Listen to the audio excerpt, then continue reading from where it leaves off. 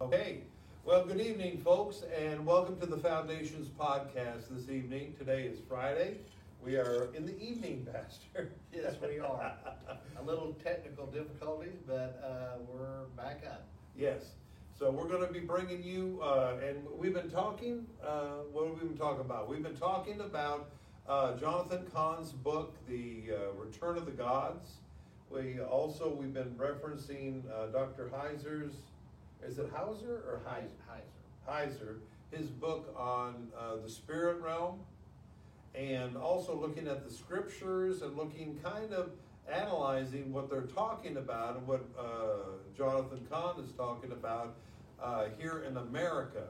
Ask the question, this is the question, why are we seeing things going on the way we do today? You turn your newspaper on or news TV on or what have you, and you see all sorts of stories of things that are just going on, Pastor. I mean, we have everything from the heightened abortion. We have women holding signs on the Capitol that a fetus is equal to a snack. We have we have fights, and just recent, I think it was the day or two ago, they broke out in a riot type of fight or what have you, of protesters about the transgender issue and about gay rights. And we're here in the Pride Month, and we see all of these things going down. And what's behind all of this? Well, I'm almost 57 years old, and I have never seen anything like this in my life that I've even seen in the last probably 2 years. Yeah. And maybe there's no way that we could have got to the place that we've gotten to in the last 56 years without something fueling this. Paul said that we don't battle flesh and blood, we don't struggle with it. That's not what our fight's with, but it's against the principalities and powers and spiritual wickedness in heavenly places. And, yes. and this is what we're dealing with. And I believe Jonathan Cahn may have hit the nail on the head when he talked about the Dark Trinity. He mentioned, of course, that would be Bel, it would be Molech, and the Astroth or Ishtar. And I do believe that there is a spiritual dynamic that is influencing our country and much of the world. Yes, and we see it here, and what he's talking about is comparing today's society, the United States, to Israel. When Israel, they decided they didn't want to just serve God the way God had said it, but they were going to serve the other gods, Canaanite gods, and all of this. And they ended up into captivity because God was going to put up with it. They brought judgment upon themselves. And but then during the time of Christ, when Jesus came, and that implemented is basically, things got better. It kicked the gods out because of the power and the blood of Jesus, and we understand that's the weapons of our warfare are not carnal, but mighty through God to the pulling down of strongholds. And but then what happened, and what we're talking about the United States, is that like last week we talked about Baal. And what did Baal do? He was the cleaner. He was the sweeper. Right. He wanted to get rid of the idea of God in this country. Kick God out. And how did we see that, Pastor? What was going on? Well, it actually started in the early 60s.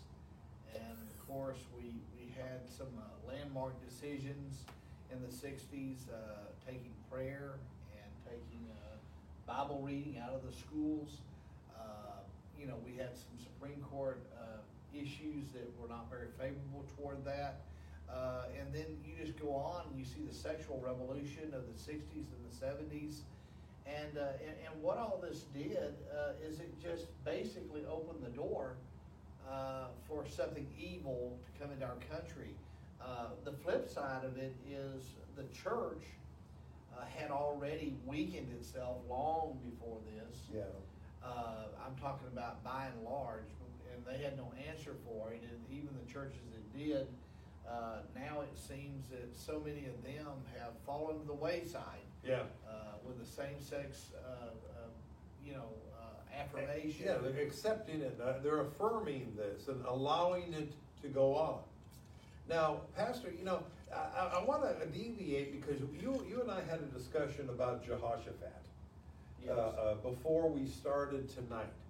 And I mean, you look over the kings of Israel and Judah that served. And then you would see that each time a new king would come on, he said that he did which was evil in the sight of the Lord. Or they did which was good in the sight of the Lord, or what have you. And when they did evil or good, but they did not take down the high places. They didn't do away with those things that were considered evil and that tied Israel to those gods. Yes, and that was something we were talking about. And during my prayer time, I guess yesterday and even today, I had been looking over here at 2 Chronicles, and I had been looking at chapter 20. And one of the verses that stood out to me, and this is about Jehoshaphat. Let me just read verse 31. It says, now Jehoshaphat reigned over Judah. He was 35 years old when he became king, and he reigned in Jerusalem 25 years, and it mentions his mother's name. And then verse 32, and he walked in the way of his father Asa, and did not depart from it, doing right in the sight of the Lord. And one of the things you'll notice about 1st and 2nd Chronicles, it looks at the flip side of things. Yeah. That say 1st and 2nd Samuel or 1st and 2nd Kings does. Mm-hmm. And verse 33 says, the high places, however, were not removed. It didn't remove the high places. Now, Pastor, tell us, what is a high place? Well, a high place would have been something, not necessarily just a mountain, but a large hill. And what they traditionally were in the land of Canaan, that's where they would sacrifice to their gods, the Canaanite gods. Mm-hmm. And then, of course, Israel ended up mimicking some of these things and rebuilding some of these high places. And we see this, we see this even before the division of the nations. Yeah, this is becoming a problem. And then we see it in Jehoshaphat here too. And when I read this, what struck me funny is if you just go over to the 17th chapter, and of course that's where Jehoshaphat starts out. Yeah. He becomes king. He's zealous, and then in verse 17, verse 6, it says that he went through and removed the high places in Judah, and it mentions specifically that Asherim was removed. Yes. And of course, that's part of that dark trinity. Yes. That Jonathan Cahn coined. Mm-hmm. And that's just what he calls them. And then you have even a record of this in the 19th chapter. Jehu, who's not your poster child for a godly man, even though he was raised right. But Jehu, of all people, rebukes King Jehoshaphat because he's making alliances with nations he should not make alliances with, kind of like Ahab. And then, of course, he makes an alliance with Ahab's son after Ahab dies. We know who Ahab was. He married Jezebel. Yeah, Jezebel, ungodly king. They're the king in Israel. And but anyway, he rebukes him for that. But then he says, well, you at least did one thing right. And that is that you got rid of, you removed the Asherim. It's called Asherim there. Yeah. And of course, this is all Ishtar or Ashtaroth. These were poles normally that were there. There were a lot of sexual activity, and we're going to talk about that at a later time. Yeah. But Ashtaroth was basically the god they worshipped that could change their sex from man to woman. Yes. But he was commended for doing it, but he removed it. But then you have this passage here. Now, the addendum to 2 Chronicles 20:33, it says, the high places, however, were not removed. The people had not yet directed their hearts to the God of their fathers. But something else that I don't know if maybe this is not mentioned in First and Second Kings or not. I don't know. I just right off the hand I can't remember. but this is something I did not know or just forgot about. And that is that Jehoshaphat's son, who became king, his eldest firstborn, he gave him away in some time, or gave him, in other words, he arranged a marriage with Ahab and Jezebel's daughter. Yeah, so the daughter of Ahab and Jezebel married the son of Jehoshaphat. Yeah, and then of course his son, after he dies, ends up being as evil as Ahab. Yeah. And then he dies of a sickness, and in the first time that anyone ever sat on the over ruler of Judah, and this is David's line here, was this daughter of Jezebel. Yeah. And she's queen. She's the queen. Goes off trying to kill all of her own grandchildren. Yeah. And then of course the high priest and mainly his wife, they hide little Joash. From her, and it's a terrible story. And but the one thing that I think was the problem here beyond Jehoshaphat making some unholy alliances is that the alliances that he made he made them with were people who worship Baal. Yeah. And, so he made alliances with people that were pagans, or worship Baal, and all the fun began. Yeah. Yeah. And so and I told you, I put in my notes that Jehoshaphat was zealous at first, but he didn't finish the job. So whether these high places here he didn't know were still there, it's hard to believe. If you look at the kingdom of Judah, it's not that big of a landmass. Yeah. I don't know how he couldn't know, but it doesn't really matter. The point is they weren't removed. The people had not directed their hearts to the God of their fathers. Yeah. And you see, when you told me this story, and we were talking about this, it brought back the idea that these several of these kings would not bring the high places down. They allowed things to happen. They left things the way they shouldn't have been. Now, and honestly, what came up into my mind, Pastor, was how many ministers of God, I'm not saying you, but I'm talking about other pastors, how many pastors are out there in churches that are just allowing things to happen? Their congregations are full of people that are practicing homosexuals or doing all sorts of other sins and this type of thing, and they feel that there's no conviction because these pastors don't do what they should be doing. Well, yes, I definitely I've seen that. I gave the story. I actually heard this myself. I was at the table. Okay. And a part of the organization I'm a part of, and we don't have to talk about that right now, But anyway, I was at a ministers meeting, and one of the people from my national office was there, and he was involved on our college campuses representing, the Assemblies of God. Yeah. And I was just curious, and I asked the question, and this is probably a good 4 or 5 years ago. Yeah.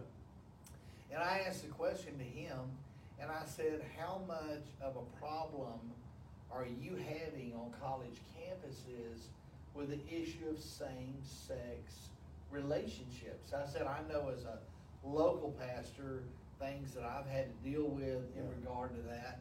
I said, but I'm assuming you're on a college campus, as a secular college campus. What do you do? I mean, are you facing it? And if you are, how are you dealing with it? Well, anyway, he went through his rendition on how they were dealing with it. And I mean, I thought they had a good plan. Okay.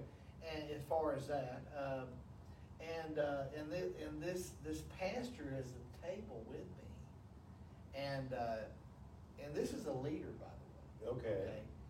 And he says, well, a couple of years ago, he said several years ago, he said I had these two ladies that came to my church, they went to the gay church in the particular city we're talking about. Yeah. And they went to the gay church, but they came over to my church because they liked my teaching and stuff, and they said that we just wanted something a little more substantive. Now, these are two lesbian women. Yeah. They are identified as lesbian women. They are living in open sexual sin, lesbian women. Yeah. I just want to frame the context. Yeah, okay? exactly. So that we know what we're talking about. They weren't turning, they weren't... Yeah, we weren't talking about people who, they had been this way and they'd repented. No, they are actively involved, okay? And so, he mentioned, well, I didn't hold anything back. I mean, gospel or anything like that. And, I told him, when I teach, I'm not going to, spare your feelings and all this other kind of stuff. Well, anyway, they were in his church for 4 years. Oh, So I want you to put the context here. That meant that they were actively raising their hands. They're actively worshiping, singing the songs, and all this. Okay, so, there we go. What comes to my mind is 1 Corinthians 5, but let's get beyond that. All right. And then they say they want to do something in the church. So him and his board get together, and they're perplexed because they're lesbians and they're not sure what to do. And I'm listening to this conversation like with my mouth agaped open. I was not prepared for this. No. I was shocked. I was in shock.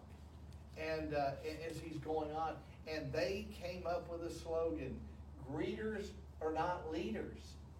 So they allowed them for a couple of years to be the greeters of the church. Of the church. The first thing that your new people are coming in and meeting are two lesbian ladies that are greeting you at the door. And then after it's all said and done with, he put his head down and he said, maybe I didn't do the right thing. You think? And I'm like, and you know what's weird is everyone at that table, here's a national figure in our organization, I think he was blown away. He could not believe what he was hearing.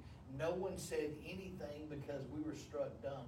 I kid you not. I am like, I didn't know. What do you I've faced these situations before, but not a fellow minister in my organization. It took me by surprise. And what was wild is that this minister had a person in their section that pulled out of the Assemblies of God because they decided to affirm same-sex marriage. Yeah. Do you see a correlation? Yeah, you think.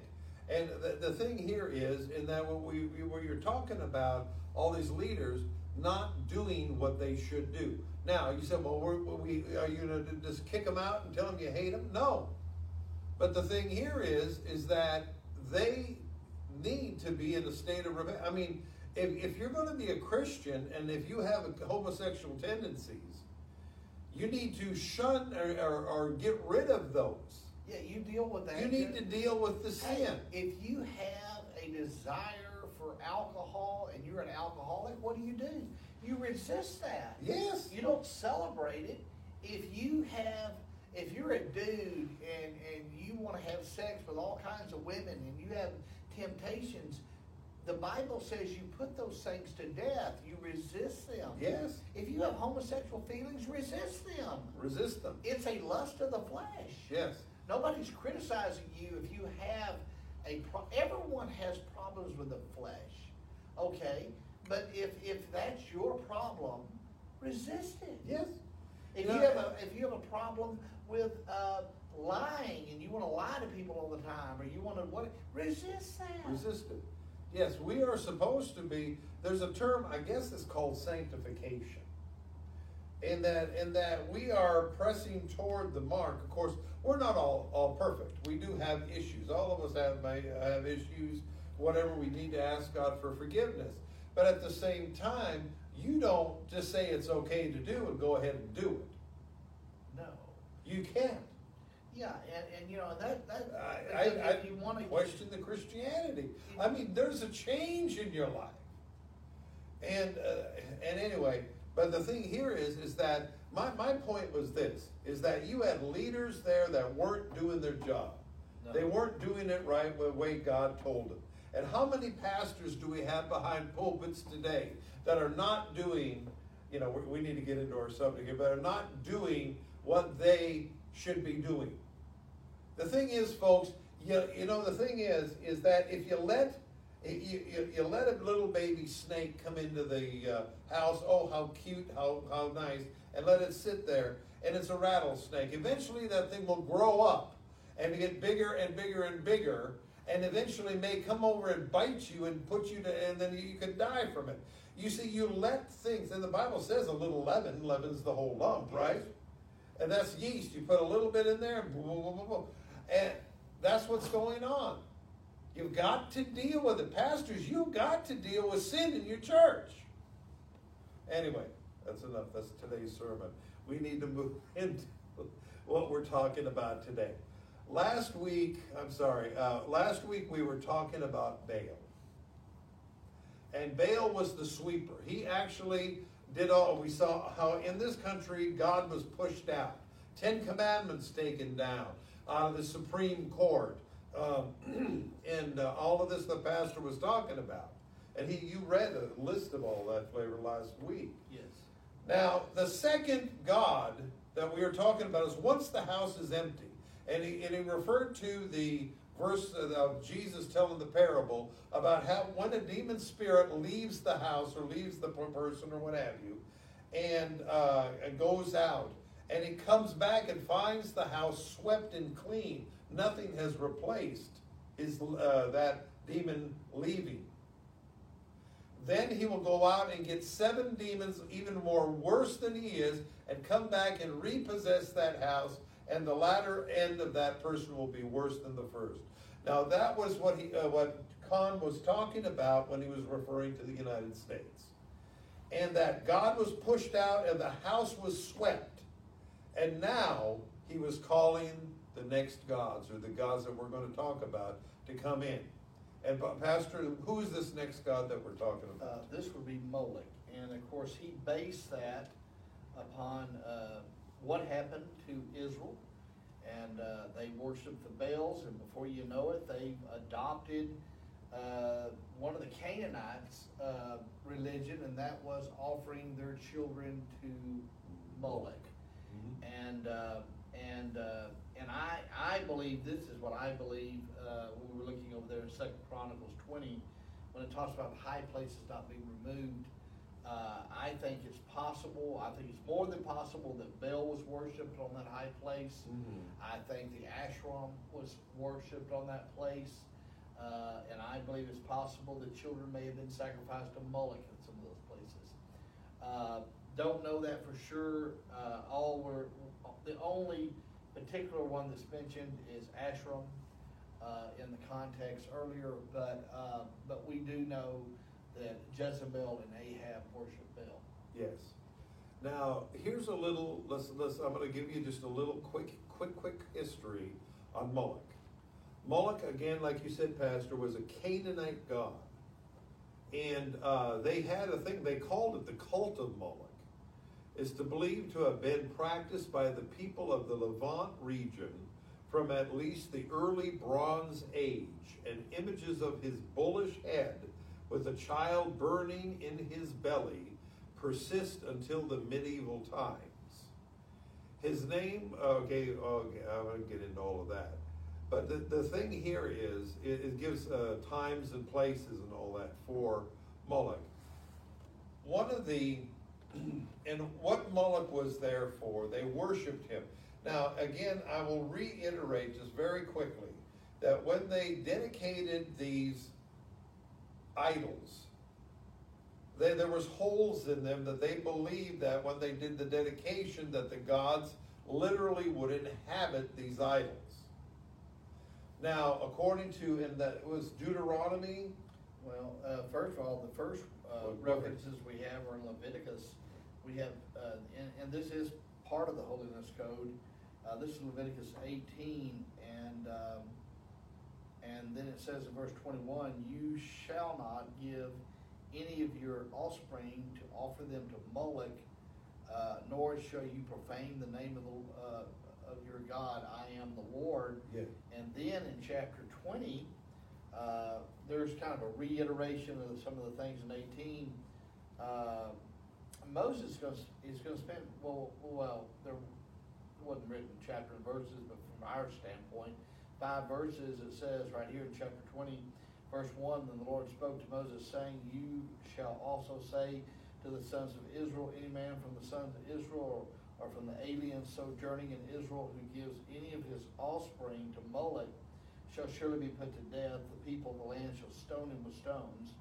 I will also set my face against that man, and I will cut him off from among his people, because he has given some of his offspring to Molech, so as to defile my sanctuary and to profane. Notice, offering to Molech is also a profane to his name. Okay. And he says, if the people of the land, however, should ever discard that man when he gives any of his offspring to Molech, so as not to put him to death, then I myself will set my face against that man and against his family, and I will cut him off from their people, both him and all those who play the harlot after him, playing the harlot after Molech. And then it gets into some other things that involve the occult.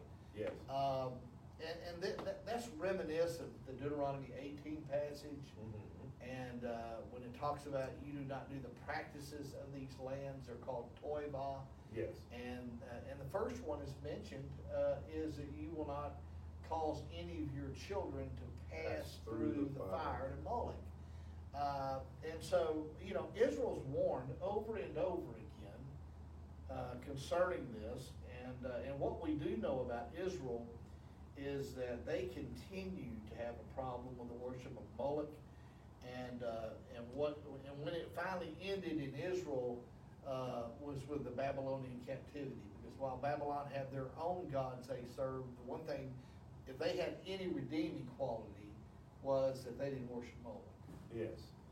Now, okay, so we have Israel worshiping, and they were guilty of this. It was definitely, they were guilty of this, and we see that. Why would God say anything about it if they weren't doing it? See, they were doing this. Now, they would offer their children a sacrifice. Now, they said that their idol of Molech was made of metal, and they would heat this god up, or this idol up.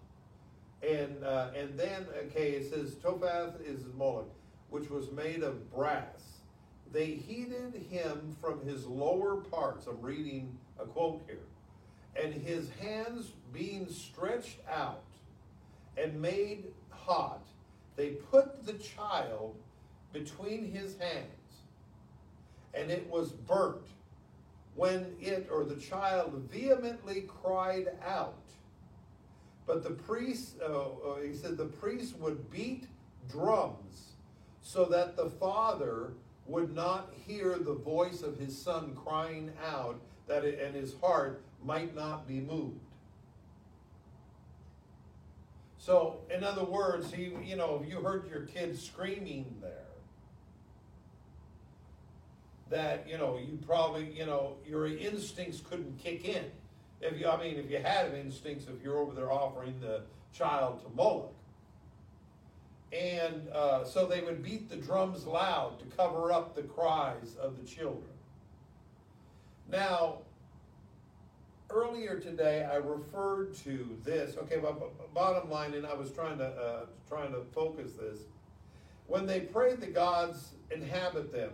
We hear from Scripture, we read from what Pastor was reading, that demonic spirits actually inhabited these gods.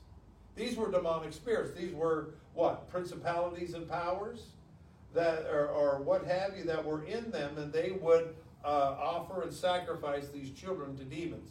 That's what the Bible says. You sacrificed your children to devils. Now,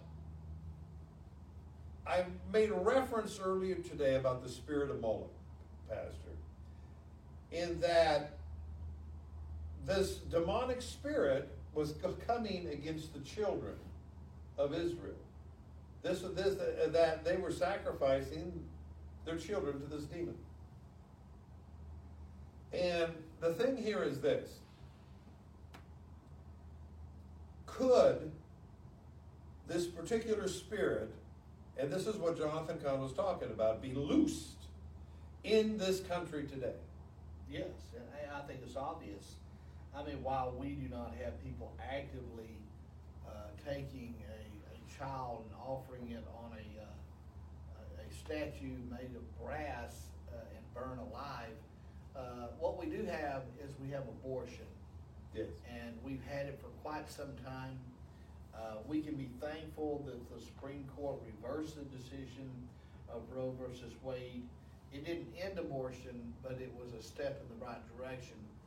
And now it's been put back to the states. And you know, and I made mention of this, and we're gonna mention it again because we need to.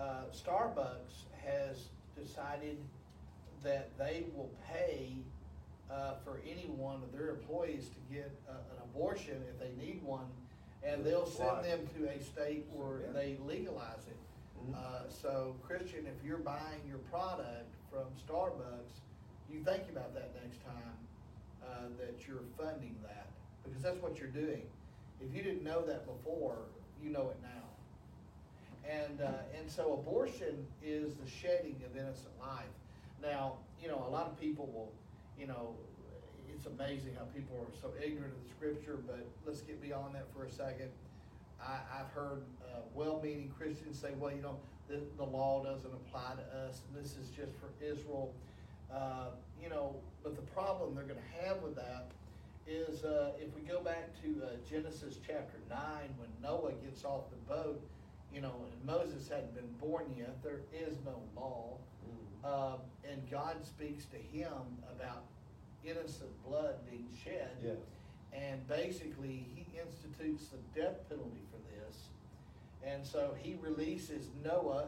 Well, it's just Noah, his wife, his sons, and their wife at that point. Yeah. But Noah is, in the sense, in the position that Adam was before the fall, and that he is going to be the ruler, at least for a time, until he dies. Yes. I mean, you know, and so he instituted, if a man sheds innocent blood by man, he shall be, you know, basically killed. He'll be killed, yeah. Or, you know, his blood will be shed. Yes.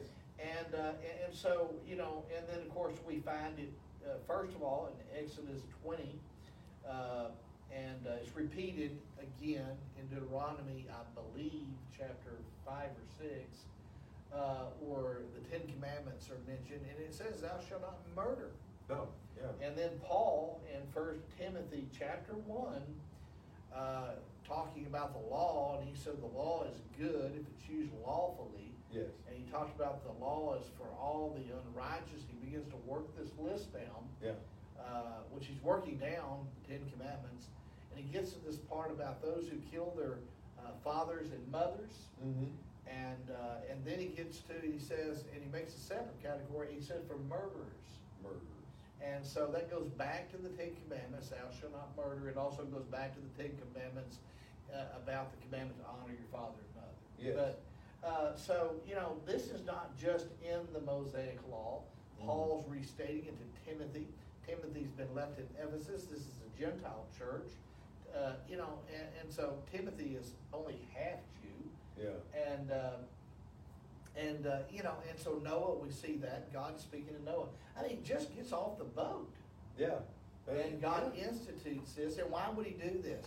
What did when the flood, we have the sons of God cohabitating with human women, a offspring of giants is created. And the next, in the next verse, verse 5 says, and violence was on the earth in those days. And if we go study some extra biblical material, like the book of Enoch or the book of Giants, some of these were found in the Dead Sea Scrolls. Yeah. What they tell us is that these things, these giants were wicked. They were violent. They killed people. They were, and so it's no wonder that God, one of the first things he tells Noah is, you know, anybody that sheds innocent blood, that man's blood will be required. Yeah. God's not going to put up with this. You know, Proverbs even talks about, what is it, 6 things God hates, 7 are abomination to him. Yeah. One of those is hands that shed innocent blood. Yeah, and by the way, that's what abortion is. Yes. It's always grieved me when Christians are trying to make distinctions about when it would be proper to have an abortion or not, or it's amazing. But here's the point right here. Life begins at conception, Yes. and anything that terminates that life after conception is murder. Period. There's no, and we've had times that we've discussed this, and the thing about negotiating with sin, you can't negotiate with sin.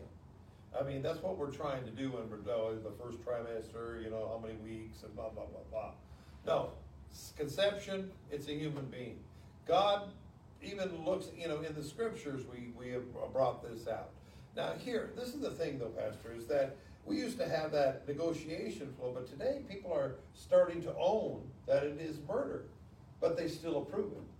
Yeah, and that's, and then the struggle with it is what I don't understand, the struggle with it. Yeah, why would you even consider it? My wife and I, we had 3 children. Our first child died, prematurely. She was a miscarriage. Yes. And we would have never thought about aborting any of our children. It was never It was never an option. I mean, it was terrible enough the first one didn't make it. Yeah. And so it's just I just don't understand how intelligent people, and we have way more information from a scientific standpoint today than what they did in the 60s when they passed Roe versus Wade, and how that you can see what you can see with your own eyes. Even if you don't want to believe the Bible, my Lord, how can you believe that this is humane and godly?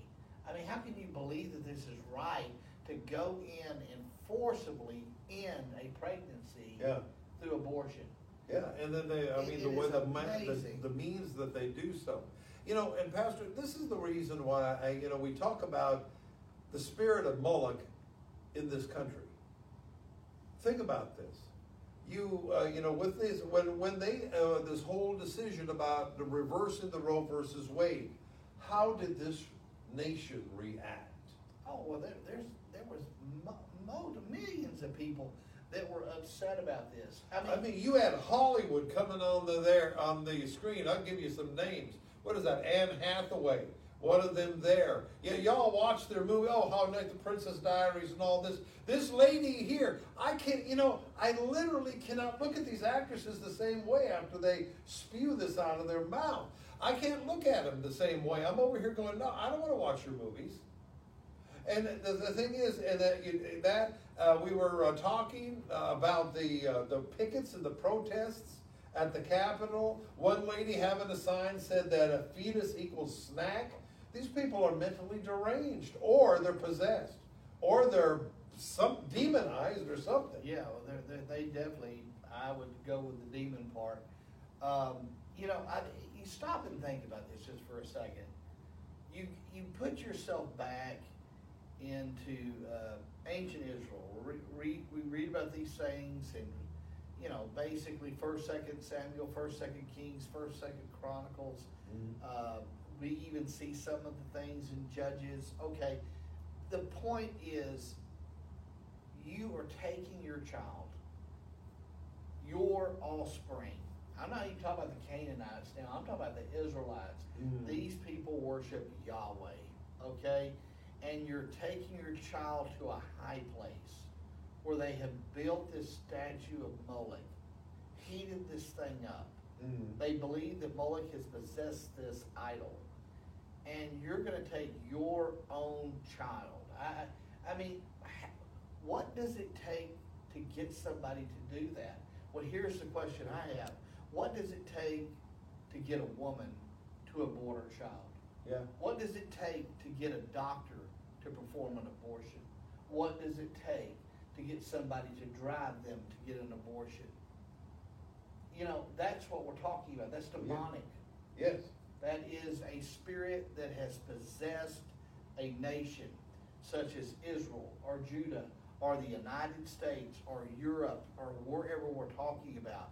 It doesn't matter whether we're talking about some of the Mayan tribes in South America that were doing human sacrifice.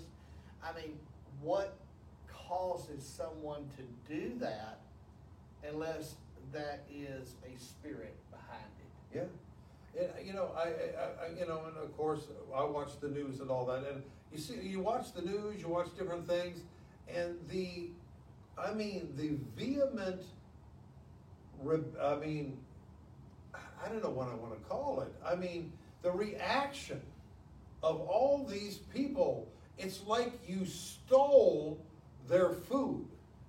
You stole their, and they were violent. I mean, their words, their actions, the craziness was violent when this happened. It's like, and the thing is, it's like every demon in hell decided to come out to play. And you saw all of this on television and TV programs and Hollywood and all this. And, something got a hold of them. Well, I remember, of course, I think this was in the 90s, but Sybil Shepherd, I believe, was kind of the spokesman for abortion and the big champion of it. Yeah. She spoke on the behalf, I believe, of Planned Parenthood, and some of these others. And the thing that I made observation about all those years ago is that Sybil Shepherd is a famous white woman. And you don't see her aborting her children. No. But what she is advocating, which is a historical fact, that Planned Parenthood facilities are put into major cities in lower income places where mainly you have minorities are at, and the overall majority of these abortions are performed on minorities, and the number one minority that is black children. Yeah. And the founder of the Planned Parenthood was a racist who wanted to get rid of black people. And what does abortion do? And so I guess my question, and this is what I've asked for years, where is, we see Jesse Jackson and Al Sharpton talking about racial divide and the black person has a real rough time. Where were you talking about the genocide and murder of unborn black children? Where were you? Yeah. No, you had to have a white preacher talk about it. Where were you? You are a hypocrite, sir. A hypocrite. That's right. And it irritates me. Oh, yeah. And I don't know how to say it. And I apologize if I seem angry, but it irritates me, the hypocrisy of people like Al Sharpton and Jesse Jackson and the black neighborhood and the black pastors. Where were you? Yeah. That's what I They're coming in and doing that. Because if it would have been a bunch of white children, wow. Yeah. And we were talking about this from day one in ministry, that this is murder. I've been talking about the racism of abortion. Mm-hmm. And where are my black brothers and sisters in Christ? I didn't see you then, and I don't see you now. You need to rise up. Yeah. And you need to speak to this injustice, because that's what it is. Yes, this country is possessed with this bloodlust over the unborn. Now, when you talk about bloodlust, the abortion, that is one of the things. There are other things in our country where I talked about this a little earlier today, where the spirit of Molech is getting after. Now, I'll bring you through a couple of things here. Number one is we have a problem in our country with sex trafficking, Pastor. Yes. Where they abduct, they kidnap young children, and they sell them through sex trafficking to slaves for these future degenerate individuals to buy them and to have sex with them.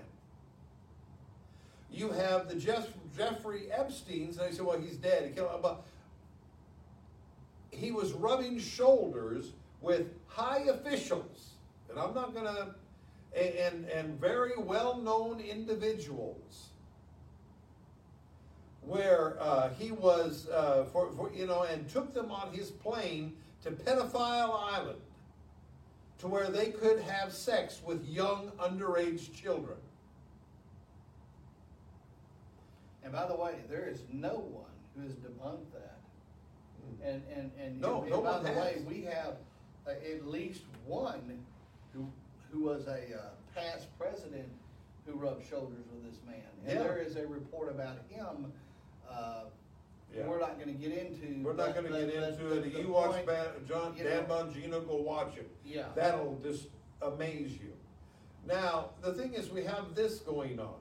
Now, a couple of things. Let me. The extinction or the doing away with children is not new. No.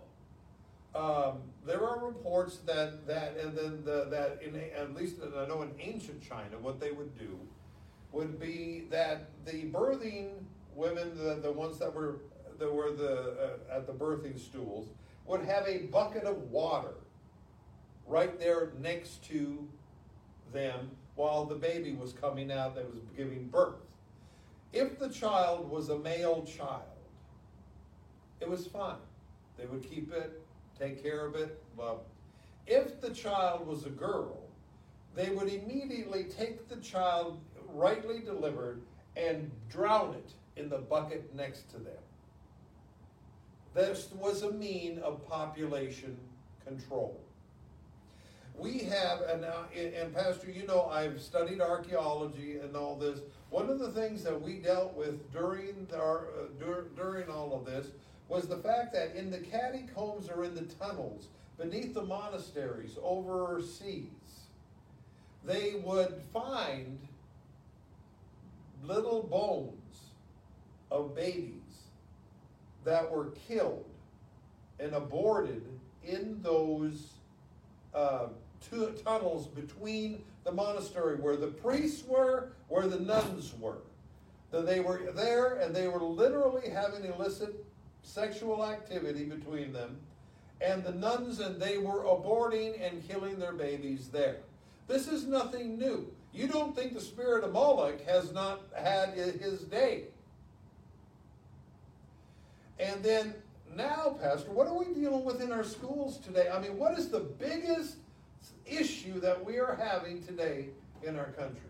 Well, and I just heard this report, but the big issue that we're having is we are teaching our children transsexual ideals, and now what our schools are doing, not all schools, but a lot of schools are, they are giving puberty blockers and transitional medicines to small children to change them from a boy to a girl or a girl to a boy. And these things are permanent. I mean, there's no coming back from it. No. And they're doing that. And but anyway, one of the report I heard, and I can't even remember I heard it, but we're talking, if the pedophilia movement is growing, pedophiles. Yeah. And one of the things that they're talking about now is if you're going to allow a 3 and a 4-year-old to make their own decision about whether they want to change their sex or not and take medicines, then the question they're asking is, then why can't they make the decision to have sex with an adult if they want to? Yeah. And by the way, if that is the standard you're going to use at a child that's 2, 3, 4, 5, 6, whatever, can make that decision on their own, parents can't do anything about it, school can't do anything about it, and they can get these type of medications to allow them to transition like this, then if you're going to use that standard to say that that's right, then how can you look at a pedophile and say, well, if they want to have sex with me, that's wrong? Now, I believe both of them are wrong. Yes, I think absolutely. they're all out of their Absolutely. ever-loving mind. But you cannot use a different standard on this that you would the other. And this is where pedophilia is going to come in. Yeah. Because we're doing this. We're opening the doors. And you see this, it's progressive. It's a progressive thing. And I was... And by the way, most of this has popped up since Roe versus Wade Yes. was struck down. You see, Molech, or if you just want to use this a generic term, the devil, he doesn't give up easy. No. If he can't get the children through abortion, he'll get them another way. He's going to get them another way. And you see, what is the end game of this? Is that the thing is that we want to turn a generation, we want to destroy generations of children. Because if we can stop that generation from serving God, we can stop it in the future. Now, do you remember after Joshua and all the elders of the church in Israel had died, what did it say there? It says another generation rose up that did not know the Lord, and they worshiped the Baal and the Ashtaroth. Yeah. So if you can kill that, or get that generation to turn away from God and have then you got them. That is what the end game here is. Now the thing is so many news reports. This is the big thing today. We got parents that are fighting school boards. You see them erupting. I got a pastor that just went on a tirade at a school board because of the material that they were showing and having the children read in school. We're talking about books that depict homosexual sex, how to have sex, and all these other things. And they just released a video I saw the other day about these saying that, well, I don't feel like I'm a boy or I'm a girl, but that's okay. And all this, they got these children saying this, which is supposed to make it okay. You have transgender people, these degenerates coming in and giving lap dances to 9th grade high school students, and everybody around them is laughing. If that is not the possession of a nation, I don't know what it would be. I don't know what you would call that. All hell has broken loose, folks. This couldn't have happened 2 years ago. No. You couldn't have even thought about this 5 years ago, 10 years ago. If I would have looked at you and said, 5 years ago, if I'd have looked at you and told you everything that's going on right now was going to happen, most people would have laughed at me and said, Pastor, you're out of your mind. Yeah. By the way, I didn't tell anybody these things were happening because I couldn't have conceived it. No. But this is what's going on in our nation. Us. And so when you read Jonathan's book, Return of the Gods, I think it is a plausible explanation to what we're seeing today. How can we degenerate this quickly? This is not organic. No. This is not something that just sort of happened gradually. We have taken a steep dive. I mean, in fact, we had a lot of immorality even in the 60s and 70s, but nothing like this. Nothing like this. I mean, nothing that we couldn't even conceive. I'm saying within the last Understood. 2 to 5 years, I'll put it that way. Yeah. This country has done a nosedive. We've done a immorality, and you can't. There's no way that you can explain that in a natural term. We do not struggle against flesh and blood, No. but against the principalities and powers, rulers of the darkness of this world, and spiritual wickedness in heavenly places. Yeah. There is no other explanation. Ephesians 2, verse 2, and he said,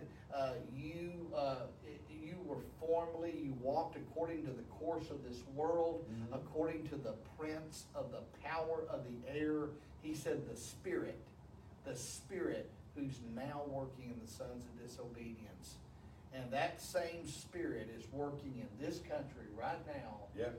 And with the church waning all over this nation and in the world in attendance, and don't blame it on COVID. It was happening before that. Yeah. And just people not affiliating, and then you have this pressure and this agenda by ungodly men that want to suppress the truth. This is what you get. Yeah, this is what you get. This is what you basically, and I'm not trying to be ugly by this, but in the vernacular of this world, you give God the finger and you say we can do it on our own. God will let you do it on your own, and this is what happens. It is a degenerate thing to the lowest common denominator. The Lord of the Flies was a book that was written about this one thing when you have the absence of morality and laws, and it was a novel just depicting this. Yeah. This is worse than the Lord of the Flies. It is. It is. And Pastor, you're right. The decline, has quickly happened. And here's the thing. We went back and we were talking about Jehoshaphat. We were talking about all that. These kings allowed things to go on. Your silence, your burying the head in the ground like an ostrich. We use that comparison. Turning your backs. Oh, it's not me. It's not affecting my kids. It's not. And we allow this. And pastors, you have a pulpit. You have a source of communication with the people of this land. And if you are not speaking out against it, if you are not taking a stand, then what good are you? What good are you? Because the thing is that while we have slept, this spirit has invaded our land. This is in Ephesians 5, and I taught out of this passage. We have a series going on Wednesday night talking about the will of God and Paul's use of that in the Scripture. And over here in chapter 5, he starts talking about being an imitator of God.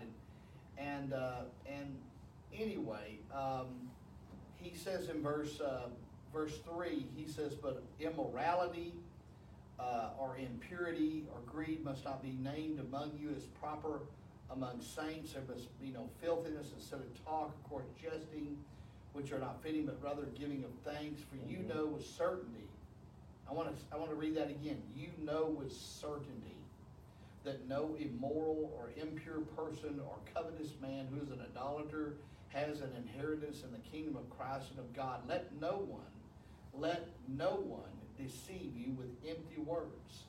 For because of these things, what things? Immorality, impurity, greed. He said, because of these things, the wrath of God comes upon the disobedience. Therefore, do not be partakers with them. For you were formerly darkness, but now you are light in the Lord. Walk as children of the light. For the fruit of the light consists in all goodness and righteousness and truth, trying to learn what is pleasing to the Lord. But he says, do not participate in the unfruitful deeds of darkness, but instead reprove them. Mm-hmm. Reprove them. Your silence in the middle of this is affirmation. Your job is to reprove them. He says, for it's disgraceful even to speak of the things which are done by them in secret, but all things become visible when they are reproved by the light. Yeah. When you are at work, maybe you are in a family situation, you're among friends, you hear people talking about abortion like it's good. You know what you do? You reprove them with the truth. We speak truth. That's truth Dr. Michael Heiser's famous statement. We speak truth to lies. And that is our job. We can be nice about it, but we speak truth to lies. And then he gets into, he says, therefore be careful how you walk, not as unwise men, but as wise, making the most of your time, because the days are evil. So do not be foolish, but understand what the will of God is. And that was Paul's context there. And but Pastor, I want to read just a little section of Scripture, and then I think we're going to have to wind up for today. I think we've reached our time. Yeah, we will. Okay.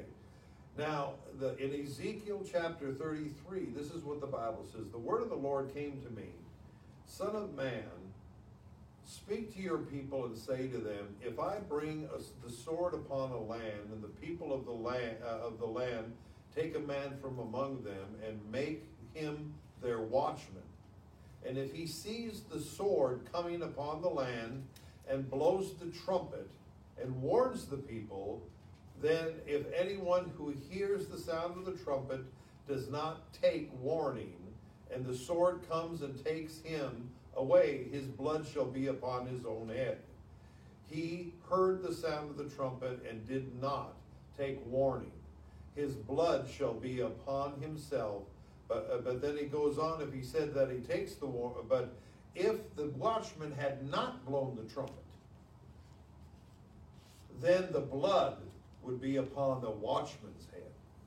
Yeah, if he sees the sword coming and he does not blow the trumpet. And we see these things happening in this. Why do you think that we're here? We're not to say, well, we don't have anything to do on a Friday night or whatever. No, that's not what we're here. We're here because these are things that are affecting our nation. And pastors, I'm going to tell you what, it is time. We have too many ministers out there that are just turning a blind eye. Not say, don't preach about it because we don't want to offend or hurt anybody's feelings in the church. And you want to have the big crowd so you can get the big offerings. Don't get me started on that. Anyway, but the thing here is that you are a watchman. And that is going to be on your neck and on your head. If the children are getting maimed and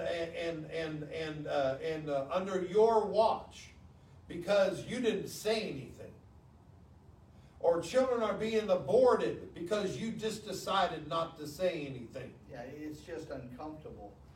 If you want to read some reviews about our church to see where we stand, and we are not hypocrites on this, no. Go to River of Life Church, Georgetown, Texas, and if you'll look on the right side, you'll see reviews for our church. Mm-hmm. You might be interested on things that we're criticized for. Okay. These are things that we're criticized for because you know why? We talk about them. Yeah. It doesn't matter whether it's uncomfortable. We have a philosophy and a belief based in the Bible, based in this scripture right here, that I'm going to stand before God. I'm going to give an answer for how I conducted myself in this life, but I'm also going to give an account for what I preached and what I didn't. And I am going to stand before a holy God and give that account. And if you're a pastor, you're a preacher, you're a minister, you're a youth pastor, you're involved in the ministry, let me tell you something. You're going to stand before that same holy God, and you're going to give an account for what you spoke to the people and what you didn't speak to the people. Yeah. And so I'm imploring you, if there was ever a time for the church to stand up against the filth and the insanity and the absolute demonic possession of a nation, it's now. Yeah. Because if we don't, we're not going to have much of a nation left. True. And I'm not saying that to be ugly. I believe we can have revival. I believe we can have an awakening. I think it's all possible. But what I do know is in the present situation with the church right now, if something doesn't change, it ain't never going to happen. And so I'm asking you to take this seriously. Yes, yes. So, all righty, folks, we're going to have to wind up. Pastor, let's pray and close in prayer. And next week we're going to go back. We're going to go further in. Ashtaroth or Ishtar, whatever your flavor would be. She's called all kinds of things. Called all sorts of things, and it will amaze you at the parallel of what this God or goddess does and what's going on in our country today.